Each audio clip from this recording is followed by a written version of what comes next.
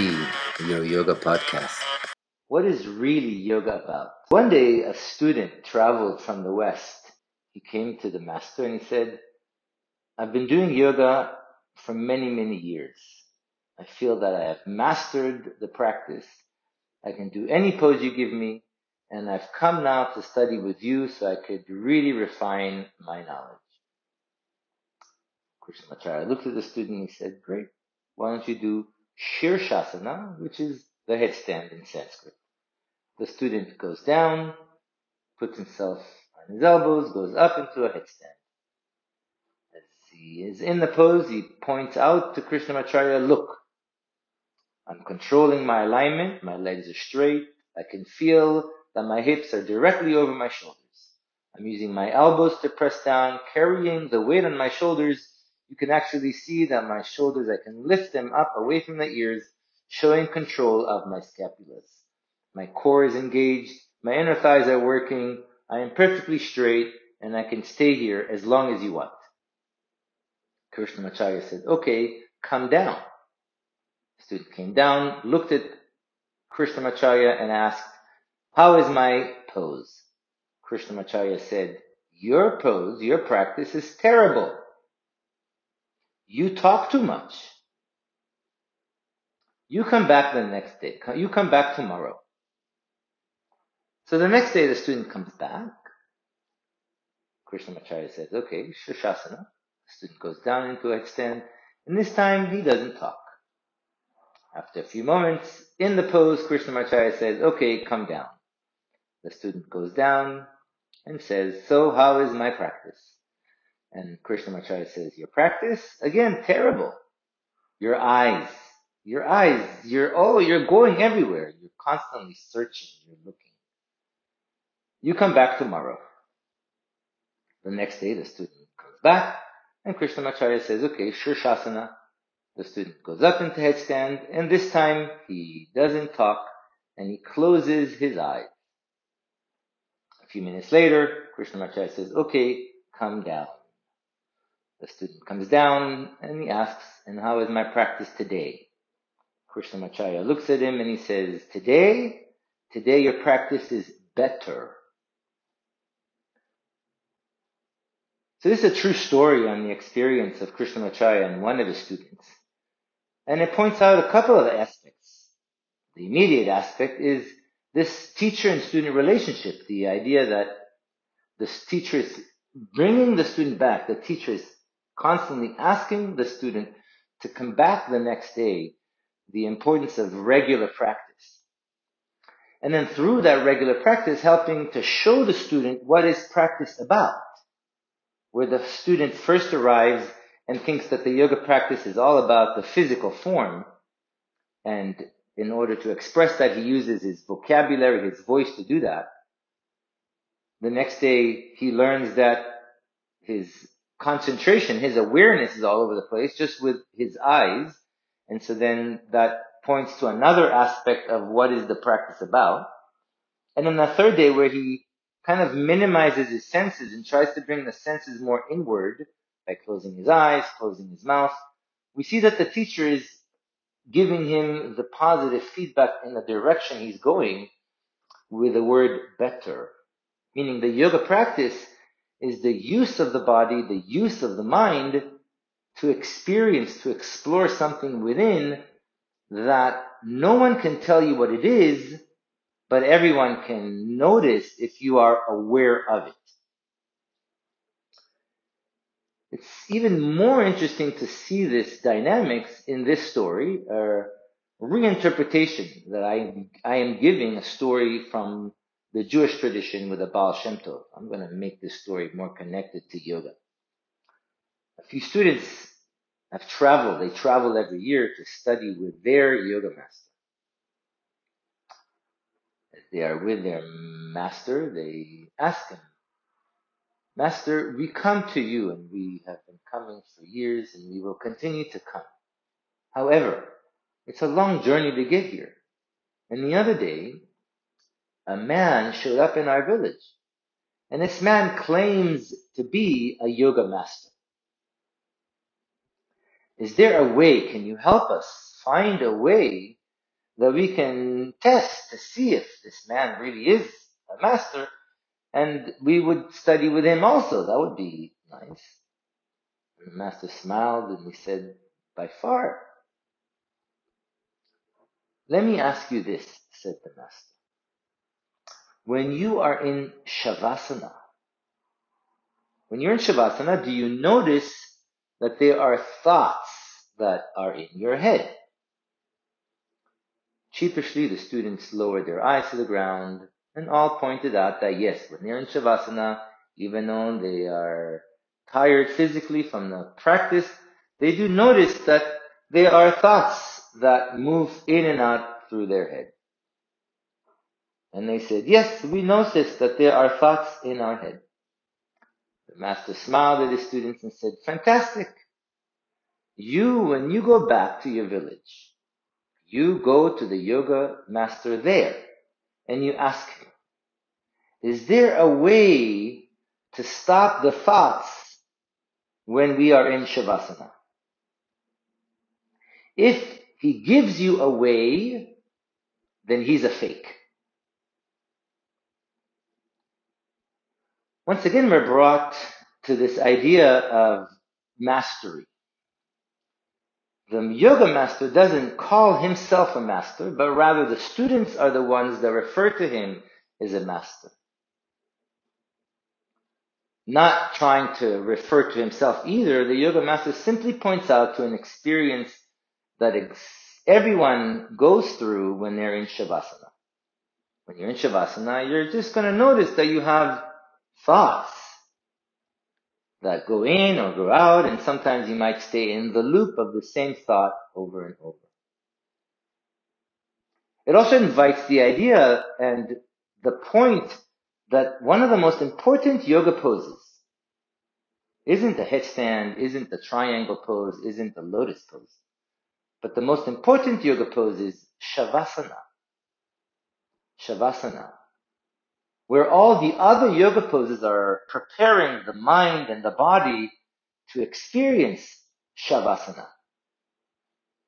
Pattabhi Jois liked to say in his lectures when he gave them, that in reality, yoga students never truly practice Shavasana. He would point out to his yoga teacher, his yoga master, Krishnamacharya. And when Krishnamacharya would travel around India and do yoga demonstrations, one of the things he would do, he would lie down and stop the beating of his heart. He would slow his heartbeat to such a degree that it would felt like it completely stopped. Krishnamacharya had complete control of his physical facilities. That, Pattabhi Jois used to point out, that when you stop your heart is Shavasana. You, his students, us, the practice, we do Sukhasana, Pattabhi Jois used to say, happy pose. Shavasana, the most important yoga pose. And in that pose, in our story, the yoga master is pointing out that if they ask the teacher in their village, and he actually has a way to stop the thoughts, then he's a fake. Thoughts, they don't stop the thoughts, as a famous Japanese Zen proverb points out.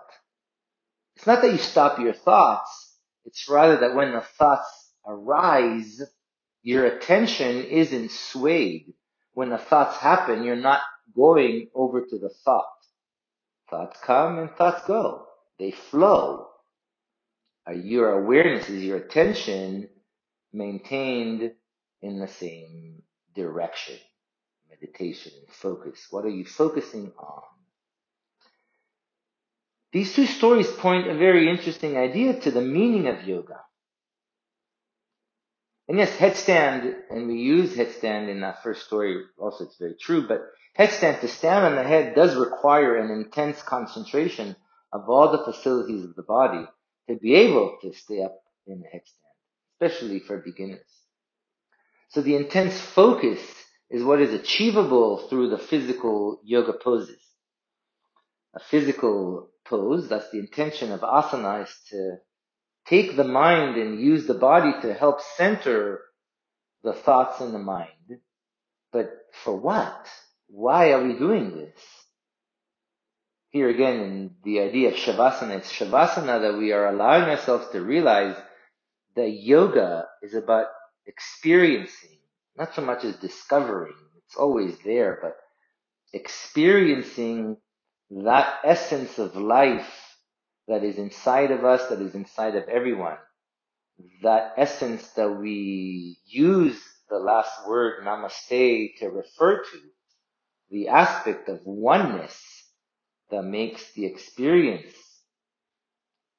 that is yoga, that there's a connection that is not just words, not just vocabulary, not an idea in space, but rather an actual experience. Like when you touch your hand, you can feel that touch. When you eat an apple, you know what it tastes like. You may or may not like the apple, but you don't know what it is until you experience it by tasting it.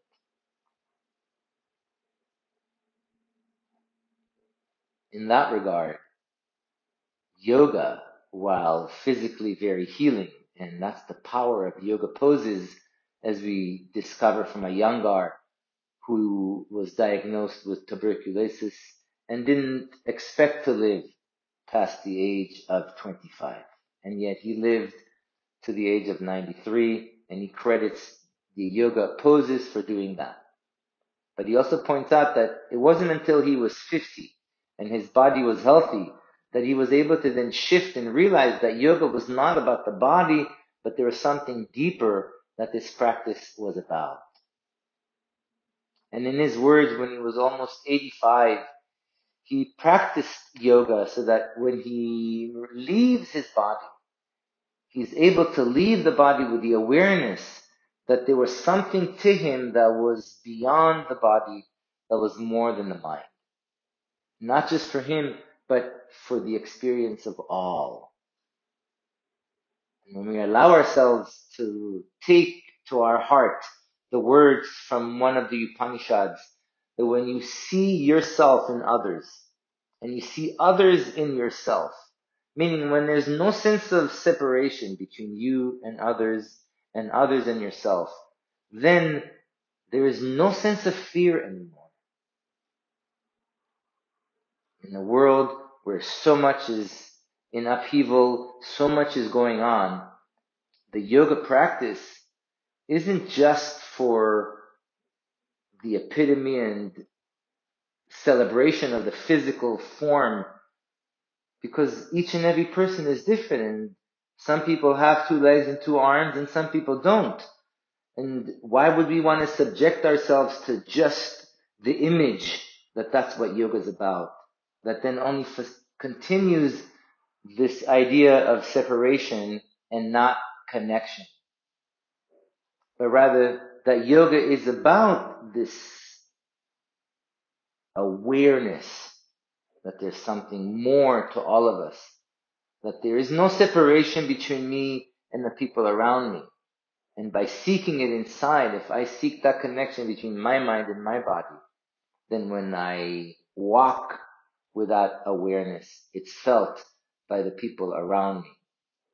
What an idea. To be able to actually spend 5 minutes in Shavasana. When was the last time you were in a yoga class and it was actually 5 minutes in Shavasana? At least. So that you can experience this sense of conversation that is happening in your head, that is causing you to want to fidget your fingers and toes. But if you just allow it not to happen, if you allow the body not to fidget, if you just relax and not pay attention to the thoughts, just let them come and go like clouds in the sky. Something truly happens when you do that at the end of your practice. Practices like Bikram and Ashtanga Yoga, the student is given the responsibility and the freedom to decide how long to stay in their Shavasana. But in classes that the teacher is taking you out of Shavasana, if you are such a yoga teacher, then I encourage you, I invite you, I implore you to put a timer, 5 minutes, to keep the students 5 minutes, to remind the students that these 5 minutes are the reason that they showed up to the yoga class, that they should avoid fidgeting with their fingers and toes and trying to shift the body, that the discomfort will move into comfort if they just stay. They should do whatever they need to do before they start the Shavasana, but once Shavasana starts, just freeze. That's what the word means, a dead body pose.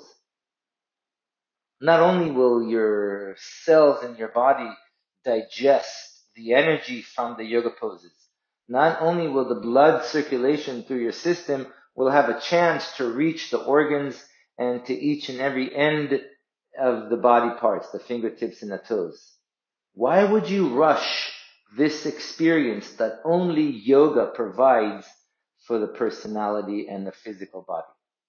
What other physical activity encourages you, in fact, begs of you to spend 5 minutes lying on your back with your hands open to the sky, just freezing without moving anything? Allowing the body itself, the physical form inside, to do what it knows what to do. When was the last time that we really just allowed the body to do what it knows what to do? You know, when animals are sick, they do their best to find a place so they can just rest, lie down, do nothing. We are the only creatures who seems to forget this natural healing process that is available to us. And yoga practice, just again from this physical level, is trying to provide it. Again, from the physical perspective, that's why Shavasana is the most important yoga pose. Yes, triangle works your hamstrings and your rotation of your torso. Head to knee might work your metabolism in the Bikram with the forehead on the knee. But it's in the Shavasana that these benefits are navigated through the entire system. On the yogic or psycho-sensual side, Shavasana, a dead body pose, the ability to allow yourself mentally, physically to accept the end, to be okay with what ancient yoga pointed out, that the number one fear is the fear of death. We just don't want to look at that. We don't want to accept that one day we were going to die, so we try to ignore it.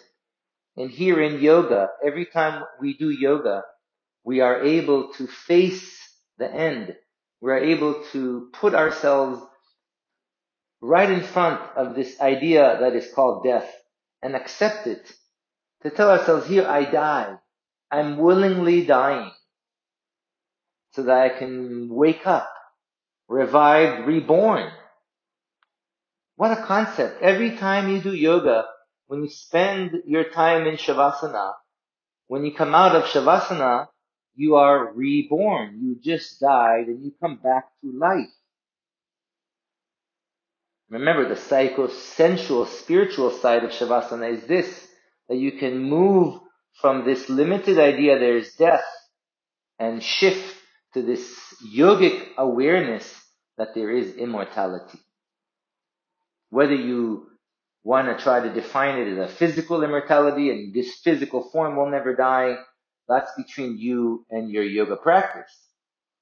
Throughout history, many of the asana modalities that were developed towards this suggestion that the yoga poses and the way to eat differently and the way to breathe differently are all going to sustain the physical body to live longer, to experience this sense of unity while in a physical body, to experience this sense of godliness while in a physical form.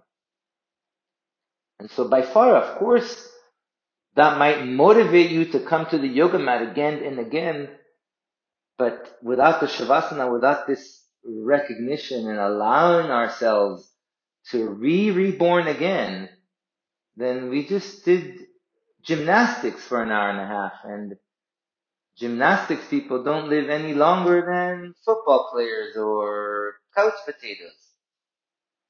Yogis can live longer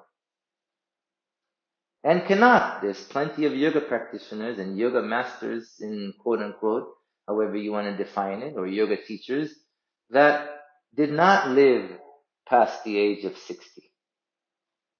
While Patabi Jois, Krishnamacharya, Iyengar, Indra Devi, here are four of the teachers we talked about that all lived past age of 90, thriving mentally and physically up until that point. If you're a student, if you're a practitioner, if you're a teacher, take this idea of Shavasana. Embrace this awareness that yoga is more than the body. It's more than the poses we can post on the Instagram or the Facebook. But rather, allow this ability to inspire others through the body. Remember, Krishnamacharya travels in India and uses his body to inspire others to practice. The teacher invites the student to come back the next day, come back the next day. Yoga is about the practice, the daily practice, the daily reminder that there is something great inside of us, physically, emotionally, and mentally. We have to remind ourselves of that. We have to awaken that sense in us. And however, whatever you do that allows you to touch and connect to this sense in you that is the sense in everyone, then I would argue that that is yoga. Whether it's taking your kids to the park and that allows you to feel this awareness and connection.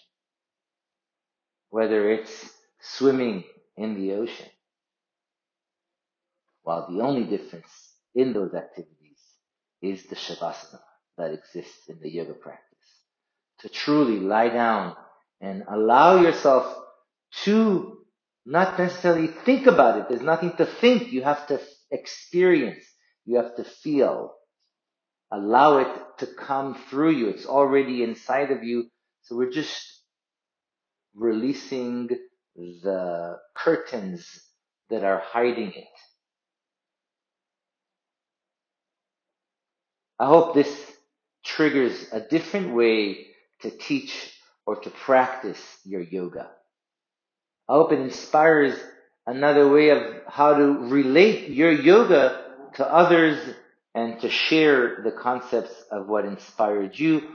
Or hopefully this inspires you to come to the yoga mat. Practices like Bhikyasa, which you can find on my youtube.com/Gabe Yoga, give the body the workout and the mind the Shavasana to help connect these two variables of health, well-being, and spiritual freedom. Till next time, namaste.